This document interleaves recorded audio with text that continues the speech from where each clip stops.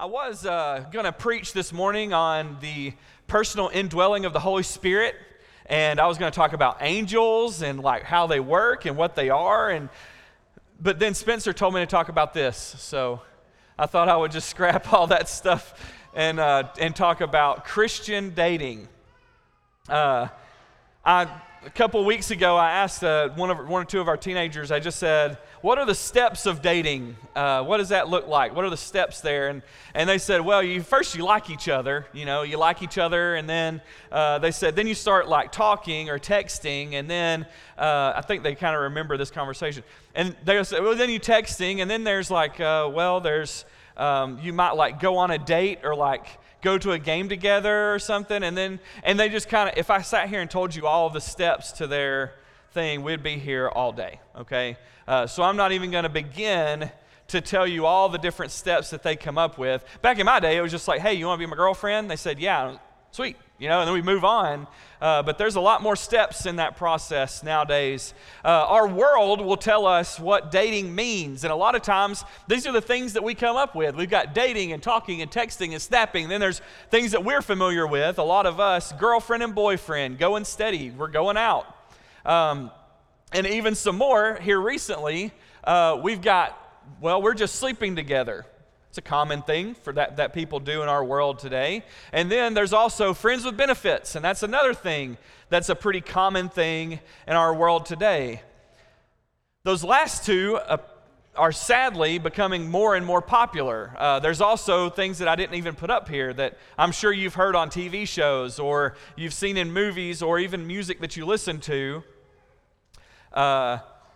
And one of those things, cohabitating. I mean, people are living together before they're married, and they have no plan on getting married. They're just living together, and they're acting as if they're married, and they are not married.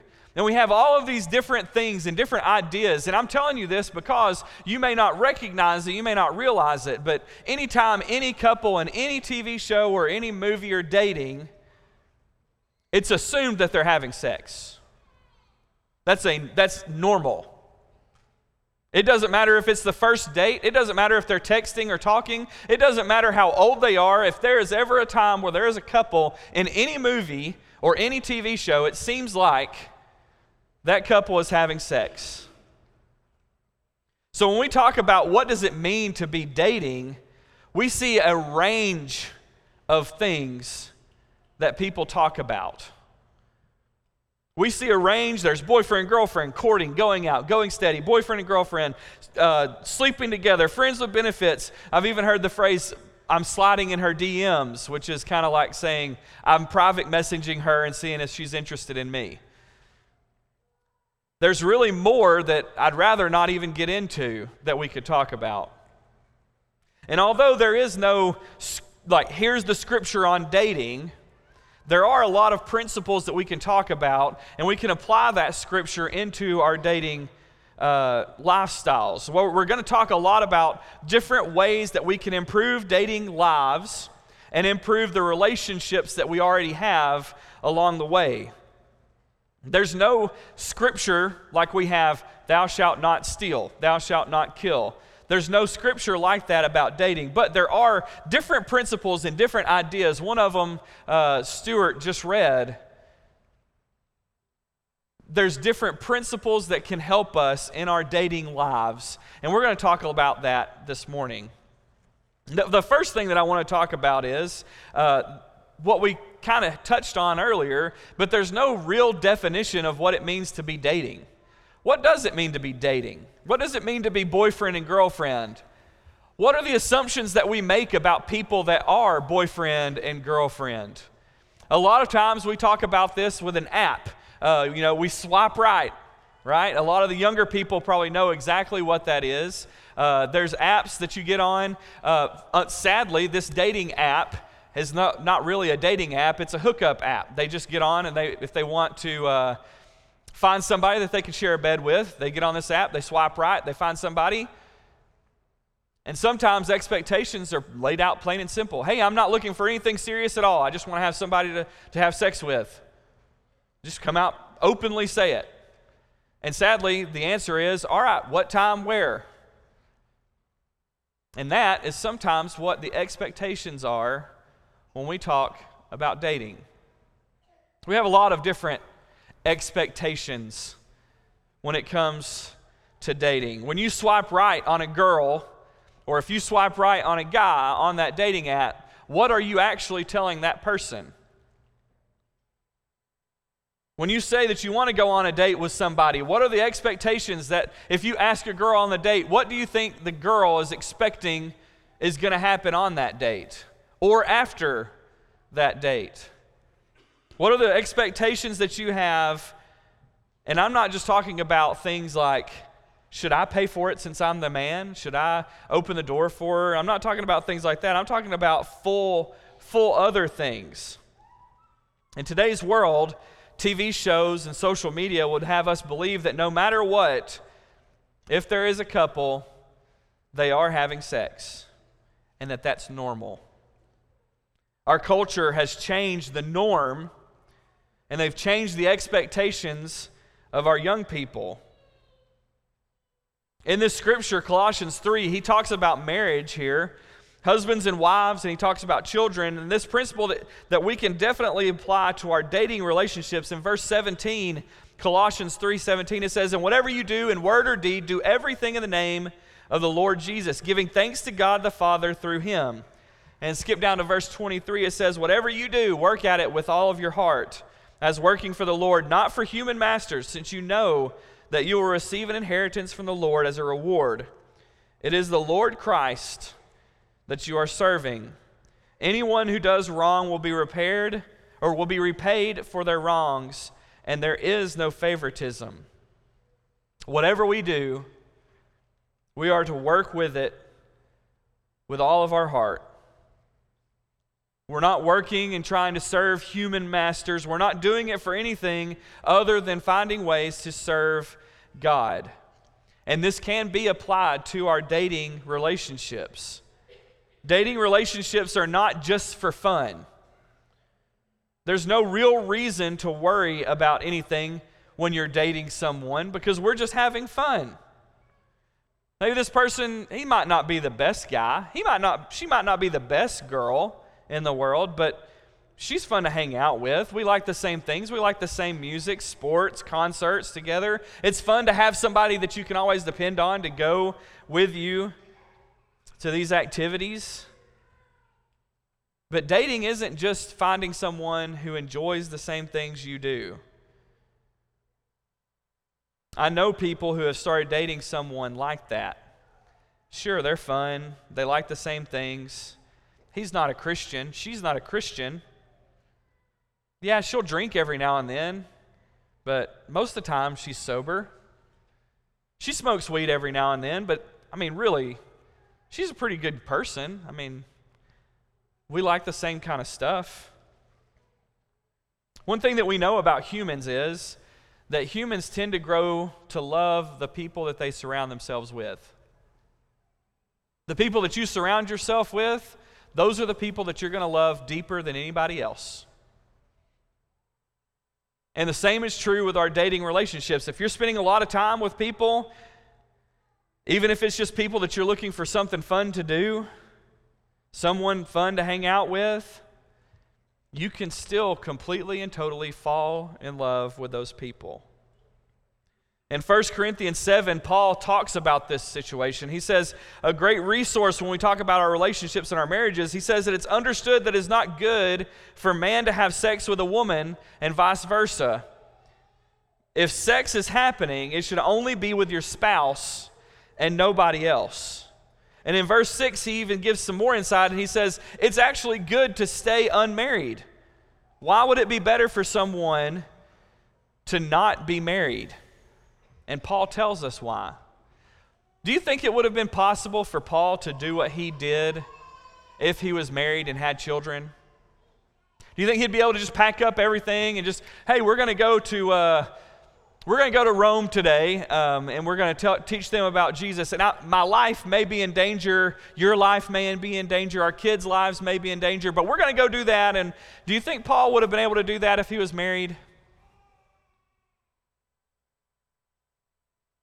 Do you think Paul would have been as good of a minister if he were married?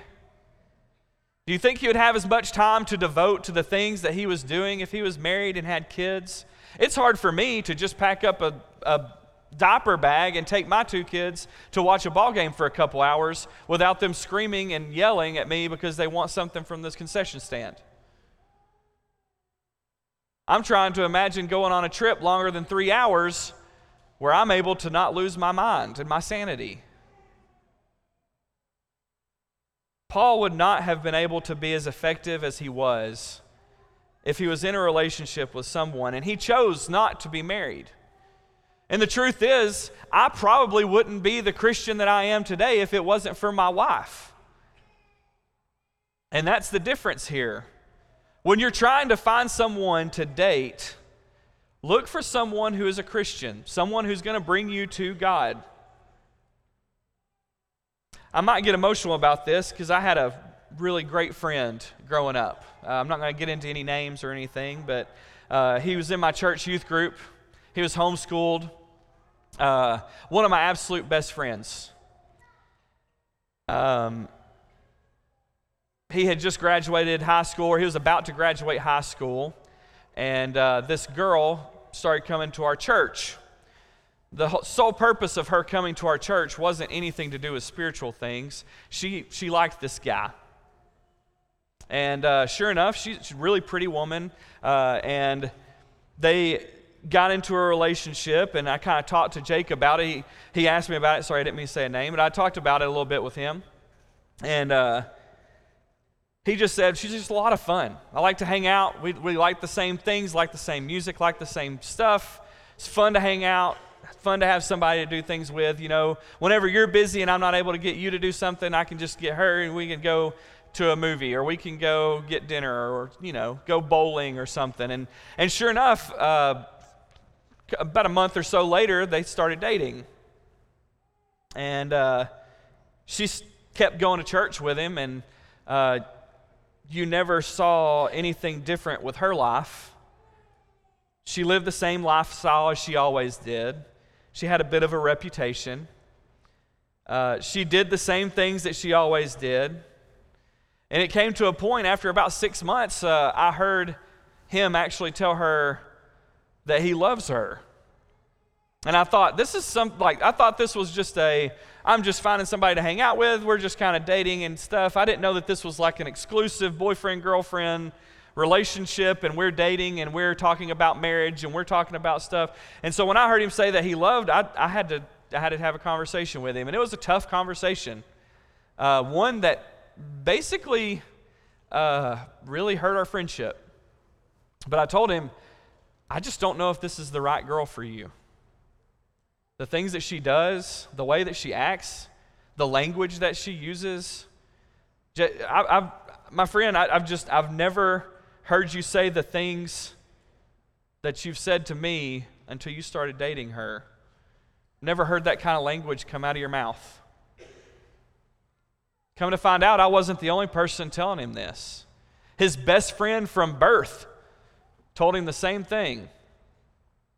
His mom and dad told him the same thing. About 6 months later, hadn't really talked to him, but I got an invitation to his wedding. They got married. Had a couple kids. Came home one day from work, and she had invited another couple into their house, and she said she wanted to share the same bed with this other couple. My friend was destroyed, heartbroken. She said, I've got babysitters, everything's taken care of, this is what we're going to do. And he said, are you kidding? Like, what in the world is going on here? And she said, we've talked about this. You seem like you were okay with this. And he said, of course I'm not okay with this. A few months later, my friend left an alcoholic, an addict, an unbeliever, and a single dad to 2 kids. That relationship started out as they just wanted to have fun. They were just hanging out. They were just doing things together. But he fell for her. He knew what kind of person she was. If you're going to date someone, or if you're going to consider dating someone, date them for the purpose of getting married. If you're not wanting to marry the person that you're dating, you don't need to be dating that person.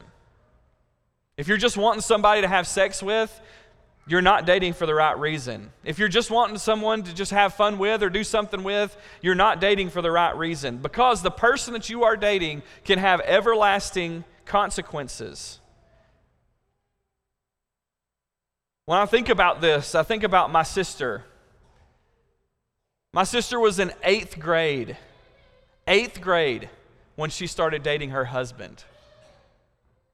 So when we talk about little 7th, 8th grade little relationships, oh, they're so cute, and they're worried about whether or not they should hold hands during a ball game.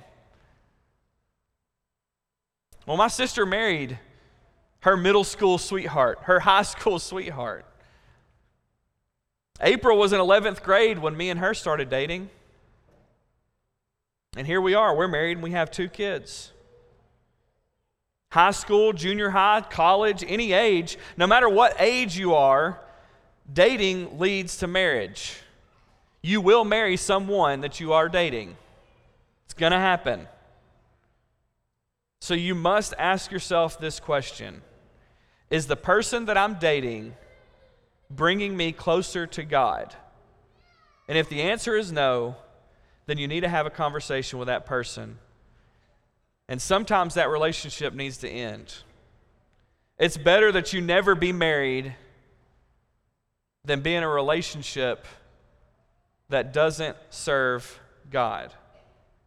There's times when we get distracted by those of the opposite sex, and we must stay focused on God and know we will not know what love is until we know how much we love God.